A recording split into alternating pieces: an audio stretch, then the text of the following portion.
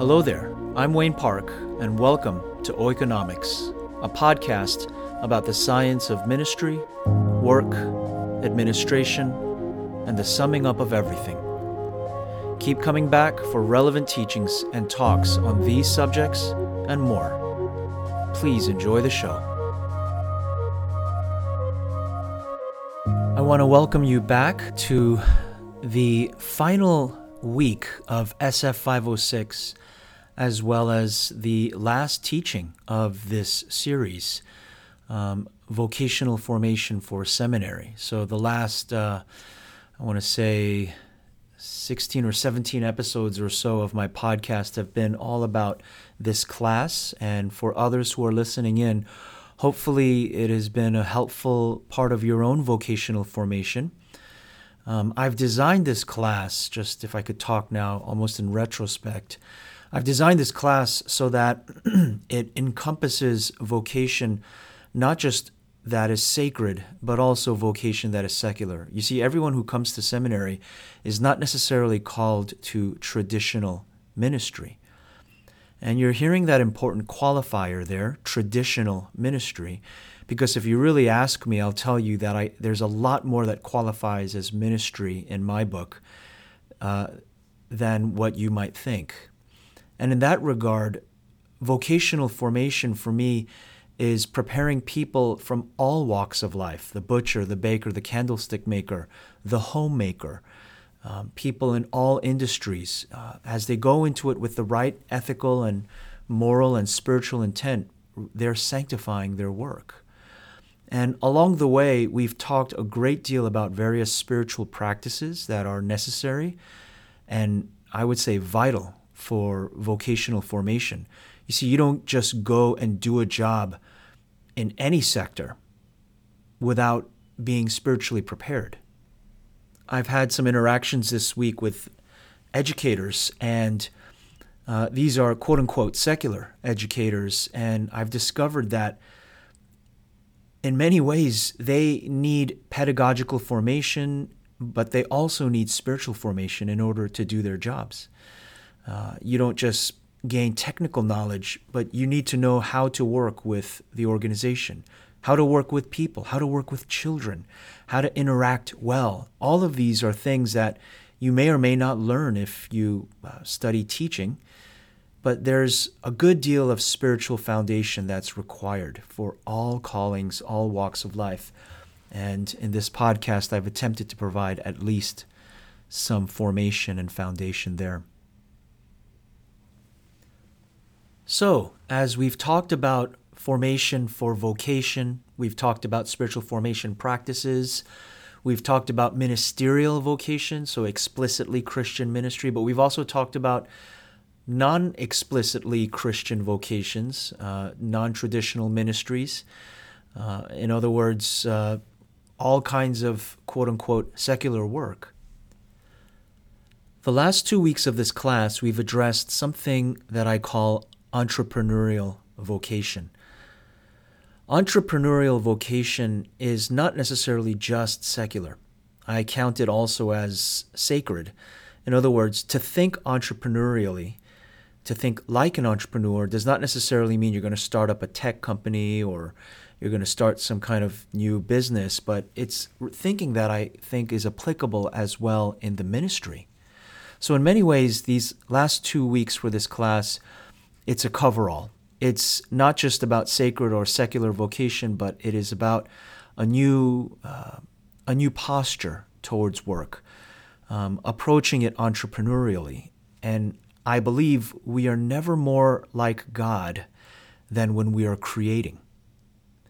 And so in that regard, entrepreneurial vocation, it's not just my chance to talk about work, but creative work. And I think it's a good way to cap off this class, this entire class on vocational formation for seminary. So, last week we've talked about this experience of being stuck and how entrepreneurial vocation oftentimes hits a wall where we realize a new paradigm is required. And we've talked through the critical journey stages, and then we also talked about value and how it's necessary to understand value as you're about to go into a new endeavor. Really, the hardest pitches in many ways are to those who ask you questions about value as you start this new entrepreneurial endeavor. Do you have the resources? Do you have the capital? Do you have what it takes to be an entrepreneur through the difficult times? So it requires an understanding of value because, after all, no one builds a tower without first assessing the cost. No one goes to war without considering if they have enough soldiers to meet the enemy. This is Jesus' teaching. Do you know what you're getting into? Have you counted the cost? This week, as we continue our discussions on entrepreneurial themes, I'm going to talk about empathy, imagination, and risk. Those three things in order. So that's the outline for today's podcast: empathy, imagination, and risk. And I'll tell you that these themes, combined with what I've talked about last week, it all connects quite well with the reading that I've assigned for you, the last reading for this class, which is Michaela O'Donnell's book, Make Work Matter. In fact, I've shared with you already how her book has also given way to a learning cohort called The Road Ahead. It's a program that the Dupree Center of Fuller Theological Seminary launched a couple of years ago, and I had the privilege of leading that program. So in many ways, The Road Ahead and Make Work Matter and Michaela's research that has gone into all of this, I've been lockstep. I've facilitated. It's something that I've been very closely acquainted with, and I'm very happy to share some of these things with you today. Now, mind you, I'm not going to give away the store. I'm going to talk about these themes, but if you find that you really would like somebody to walk with you and facilitate you through empathy, imagination, and risk-taking, you're just going to have to sign up for The Road Ahead. And we offer those cohorts right here on our Houston campus of Fuller Seminary. In fact, you don't have to matriculate as a student. This is open to anybody. It's open to the public. There's a cost, but there are also scholarships that are available. So I'll include the liner note to The Road Ahead. I'll include a link to The Road Ahead in the liner notes for this podcast. So let's go ahead and begin with that first of three themes for today, and that is empathy. Empathy. And this first theme is probably going to be the bulk of today's talk. So when I'm done with that, it'll be a brisk downhill climb with the remaining other headings. Empathy is a good place for us really to connect all of the pieces where your longing, your desires are now turned outwardly to look at the needs of the world. There's a great quote by Frederick Buechner, and it goes like this: "The place God calls you to is the place where your deep gladness and the world's deep hunger meet." I'll say that one more time. The place God calls you to is the place where your deep gladness and the world's deep hunger meet. You see, in vocation formation for seminary, it's quite possible you've done a good deal of navel-gazing. You've looked into your story, and you've looked into your background and your culture and your context. You've done lectio divina, but in the end, we can't stop there. We don't want you just to look at yourself, because really the end objective is community. And I think it's an appropriate transition for us as you finish this class, that you're finishing on a note of outward looking, that it's not just about paying attention to my longings and my desires and my needs and being healthy for the ministry, but it's also about looking outwards and becoming connected with the people around you through this vital skill of empathy. Empathy. So empathy is something that I'm not an expert on, neither academically or even in terms of a life skill. I tend to be a little bit more rational, a little bit more logical. So I've been told by beloved family members. The thing about empathy is that it is one's capacity to connect to the emotions that another person feels. And oftentimes I can make the mistake, and I'm sure I'm not alone in this, in wanting to fix things, in wanting to correct things, in wanting to build a system, or in wanting to compartmentalize. Maybe some of you who've done marriage counseling or premarital counseling have heard about how there are some people who compartmentalize. There's spaghetti people, and then there's, lasagna people, but there's people who have to put things into groups, but then there's others for whom their emotions kind of mix together. In many ways, for me, being a rational, compartmentalized person, I've had to practice empathy such that I am learning to feel and experience the emotions of another person in a way, this is probably too strong of a word, but in a way suspending my reaction and tendency to fix, to correct, to compartmentalize, or to say this is the way that it should be. Really, the best thing that I can do with someone who is feeling a strong emotion is to sit and to say, that's really something, that's hard, or that's huge, or that's tremendous, or to connect with them and to say, whether I know what you're going through or not, I'm just willing to be here with you, and I'm so glad that you told me. You know, there's a lot of resources on empathy that you can find online. In fact, Brené Brown is probably, in my mind, the leading expert on the subject. If you just look up Brené Brown and her teaching on empathy, you'll find one of the 5 most viewed TED Talks of all time, which I'm proud to say I believe she delivered right here in Houston. And it kind of propelled her career as she started out as a local professor at the University of Houston. She is a Christian, by the way. But after that TED Talk in 2010, The Power of Vulnerability, goodness, it just propelled her career. And if you Google Brené Brown on empathy, you'll probably see some videos that talk about empathy. I encourage you to watch it. And if you have time for extra credit, I'm joking here, I'm being facetious. But for extra credit, there's another great video about empathy that is called It's Not About the Nail. It's Not About the Nail. Now, I just want to say that I don't endorse that video or anything. I'm not going to give a public endorsement, but I'm just going to say it is very interesting. I find it hilarious, and I think it's a great analogy for what empathy is. So it's not about the nail.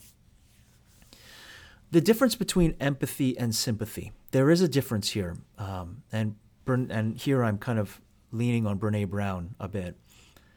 People can often confuse empathy and sympathy.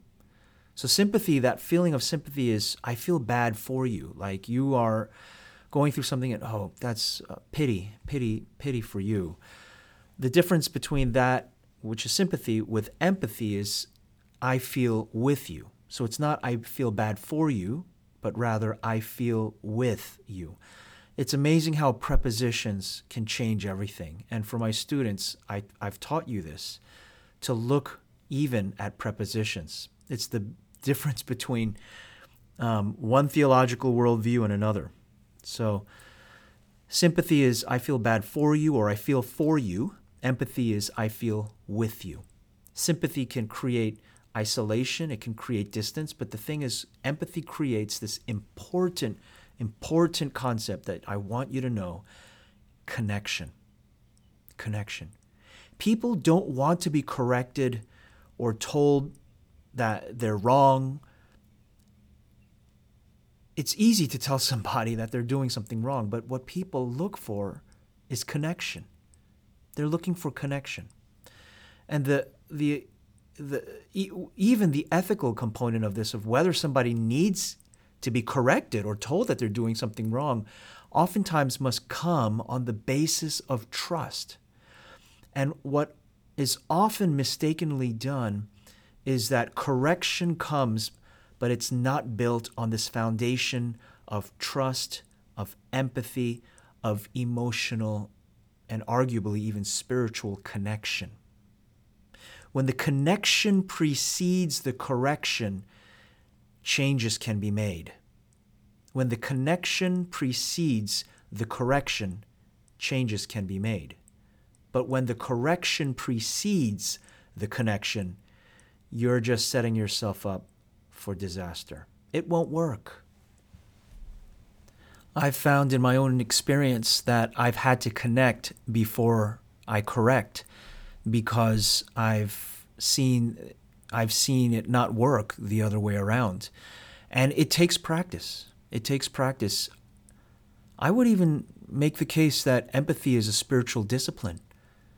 It's the practice of presence. It's the spiritual practice of listening.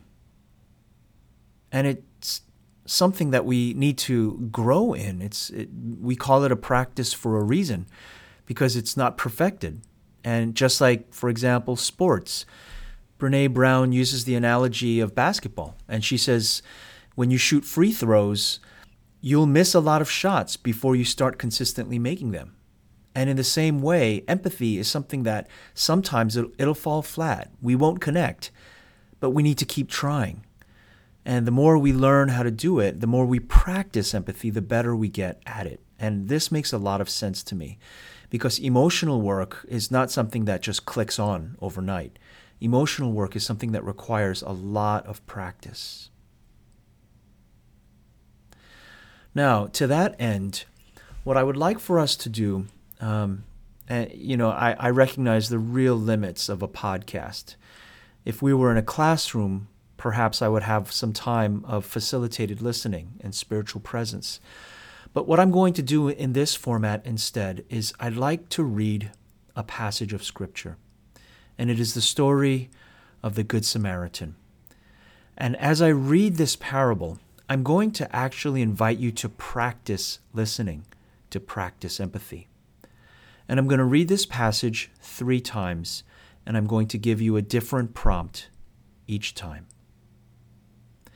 So here we are, Luke chapter 10, verses 25 to 37. As I read this first time, here is the prompt. I would like you to listen for characters in the story that you empathize with. Listen for characters in the story that you empathize with, that you feel what they feel.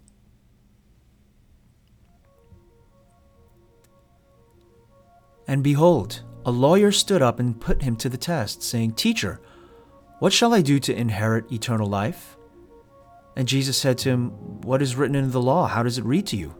And he answered, You shall love the Lord your God with all your heart, and with all your soul, and with all your strength, and with all your mind, and your neighbor as yourself. And Jesus said to him, You've answered correctly. Do this and you'll live. But wanting to justify himself, he said to Jesus, And who is my neighbor? Jesus replied and said, A man was going down from Jerusalem to Jericho, and he encountered robbers, and they stripped him and beat him and went away, leaving him half dead. And by coincidence, a priest was going down on that road, and when he saw him, he passed by on the other side. Likewise, a Levite also, when he came to the place and saw him, passed by on the other side. But a Samaritan who was on a journey came upon him, and when he saw him, he felt compassion, and came to him and bandaged up his wounds, pouring oil and wine on them. And he put him on his own animal, and he brought him to an inn and took care of him. On the next day he took out 2 denarii and gave them to the innkeeper and said, Take care of him, and whatever more you spend, when I return, I will repay you. Which of these 3 do you think proved to be a neighbor to the man who fell into the robber's hands? And the lawyer said, The one who showed compassion to him. Then Jesus said to him, Go and do the same.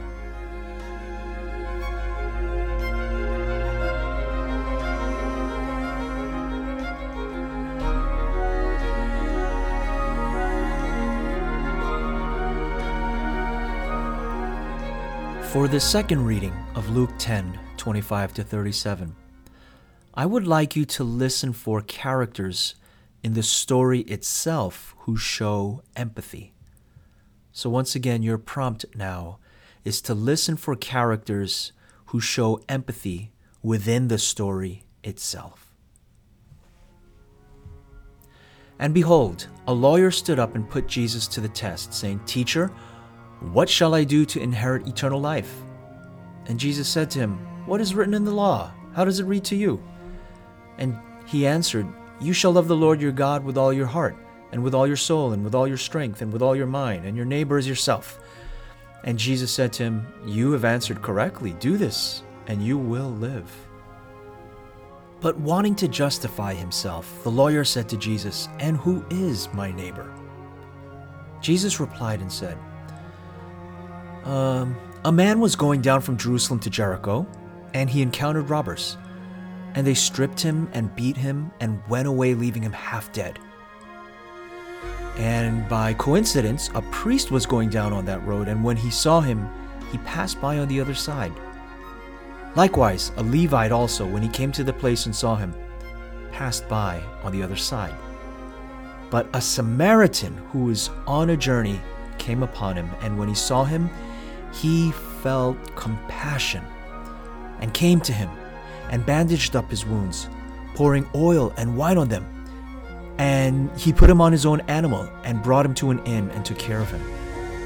On the next day he took out 2 denarii and gave them to the innkeeper and said, "Take care of him, and whatever more you spend when I return, I will repay you." Which of these 3 do you think proved to be a neighbor to the man who fell into the robber's hands? And the lawyer said, "The one who showed compassion to him." Then Jesus said to him, "Go and do the same."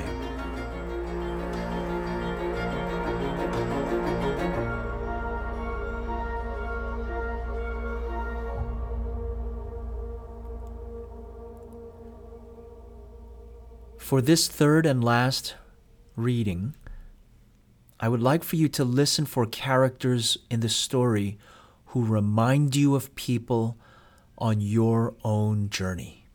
Once again, the prompt is to listen for characters in the story who you see some of the people that you encounter in your own life. Who do these characters in the story remind you of? And behold, a lawyer stood up and put Jesus to the test, saying, "Teacher, what shall I do to inherit eternal life?" And Jesus said to him, "What is written in the law? How does it read to you?" And he answered, "You shall love the Lord your God with all your heart and with all your soul and with all your strength and with all your mind, and your neighbor as yourself." And Jesus said to him, "You have answered correctly. Do this and you will live." But wanting to justify himself, the lawyer said to Jesus, "And who is my neighbor?" Jesus replied and said to him, A man was going down from Jerusalem to Jericho, and he encountered robbers. And they stripped him and beat him and went away, leaving him half dead. And by coincidence, a priest was going down on that road, and when he saw him, he passed by on the other side. Likewise, a Levite also, when he came to the place and he saw him, passed by on the other side.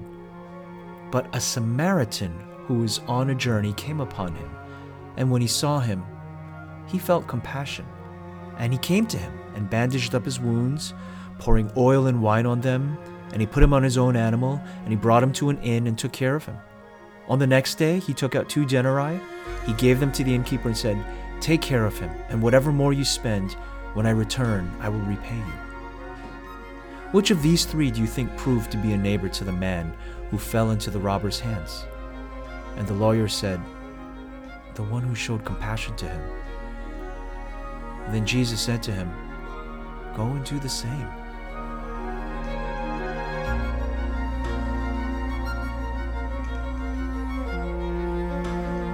These passages that I've read 3 times with the prompts, hopefully, was a good opportunity for you to practice the presence of listening, almost as if you were listening to the people in this story, practicing your own empathy in listening to the characters, listening to the people in your life who this reminds you of, and maybe even listening to yourself in some ways.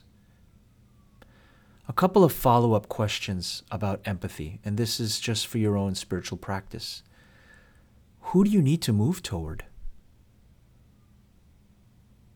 as maybe people came to your mind or these characters reminded you of somebody, who do you need to move toward? Another question is, how do you need to move toward? I mean, in what way do you approach? Let's say this is somebody that you haven't spoken to in a while. Do you just kind of Facebook message them? Do you reach out? Do you call them? What's the best way? How do you need to move toward them?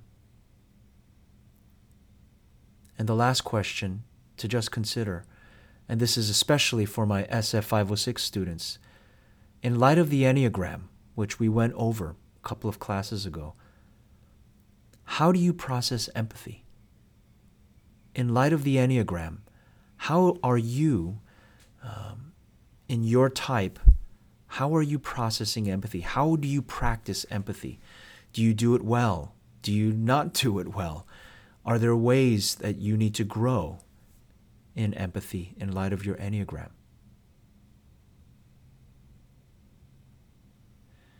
You know, there's a quote, a famous quote that I'm going to share with you here as it pertains to empathy. And that quote is this: "That which is in the way is the way. That which is in the way is the way." My friends, empathy is a vital spiritual practice to gain a spiritual capacity and ability. Call it the practice of spiritual presence or whatever, but the ability to connect before you correct is something that every mature leader will need to develop. Every mature leader will need to develop. And I've already shared with you my personal difficulty in not doing this well and having to learn many times the hard way. Don't correct before you connect. Don't avoid what's in the way, because in many ways, it is the way. It is exactly the path that you need to go through in order to grow. And so, even if you have an urge or an impulse to fix or to compartmentalize, sit for a bit, visit, listen, connect, feel, because therein is a path of spiritual growth. Now, I'd like to move to the second piece, and here, as I said, it will be a brisk kind of downhill run from empathy to imagination and risk. And the reason I want to talk about this theme of imagination, is because it is it's an integral part of the Road Ahead experience, as well as Michaela O'Donnell's book, Make Work Matter. If there is a center to the book, I would say it's this, and that's just my opinion of her writing. Imagination is the capacity in the midst of stuckness to be able to see a way out. And this is where I believe the creative capacity jump starts and becomes alive. And I said this in the beginning, I meant it 100%, that we are no more like God than when we are creating. I'll say that again. We are no more like God than when we are creating. And I mean that in many different ways. There's, of course, the obvious. There's the physiological capacity for men and women to create more human beings. And just like God, we can create out of nothing. Ex nihilo is the phrase there, the theological term. But I also believe that when it comes to entrepreneurial solutions, when it comes to systems building, the building of governments and the creation of art and many different things, I believe we're becoming co-creators with God. And imagination is the vital, I would really say the spark that makes the creative process happen. And there are two words that Michaela O'Donnell introduces that, even for me, it's changed my life. And those two little words are, what if? Say that right now, even. What if? What if? The interesting thing is, in addition to this class, I'm also facilitating a Road Ahead cohort for denominational pastors. And I have a group of about 15 people where just this week I've led them in this facilitated process of asking, what if? And I can tell you, having led numerous Road Ahead cohorts in the past myself, exciting things are going to come out. Exciting things. What if? What if?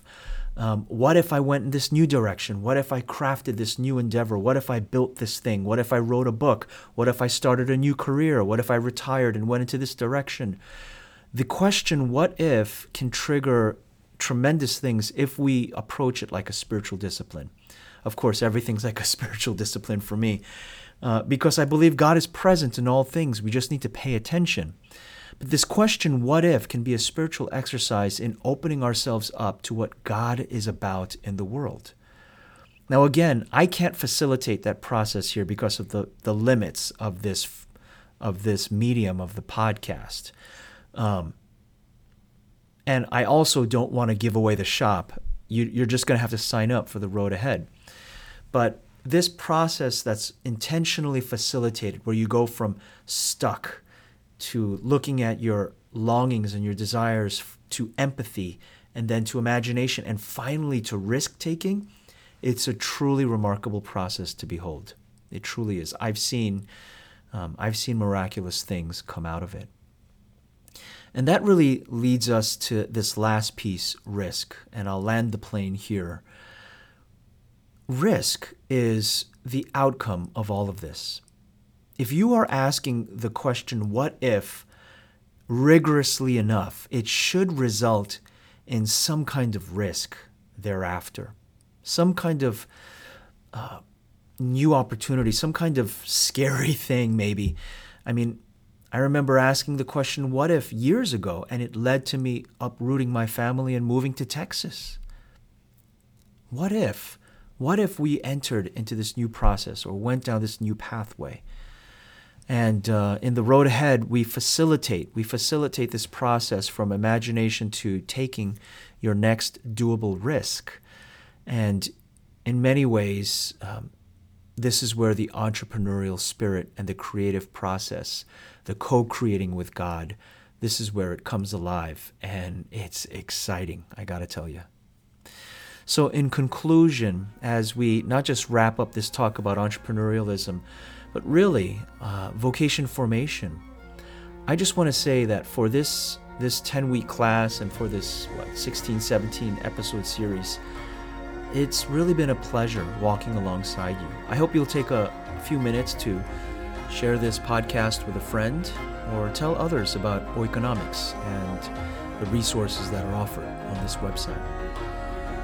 God bless you all and continue to grow in these practices. I look forward to hearing the stories of how they've changed your life.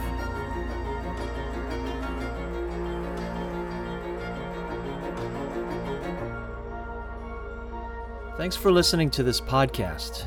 If you'd like to learn more, visit us online at www.oikonomics.com.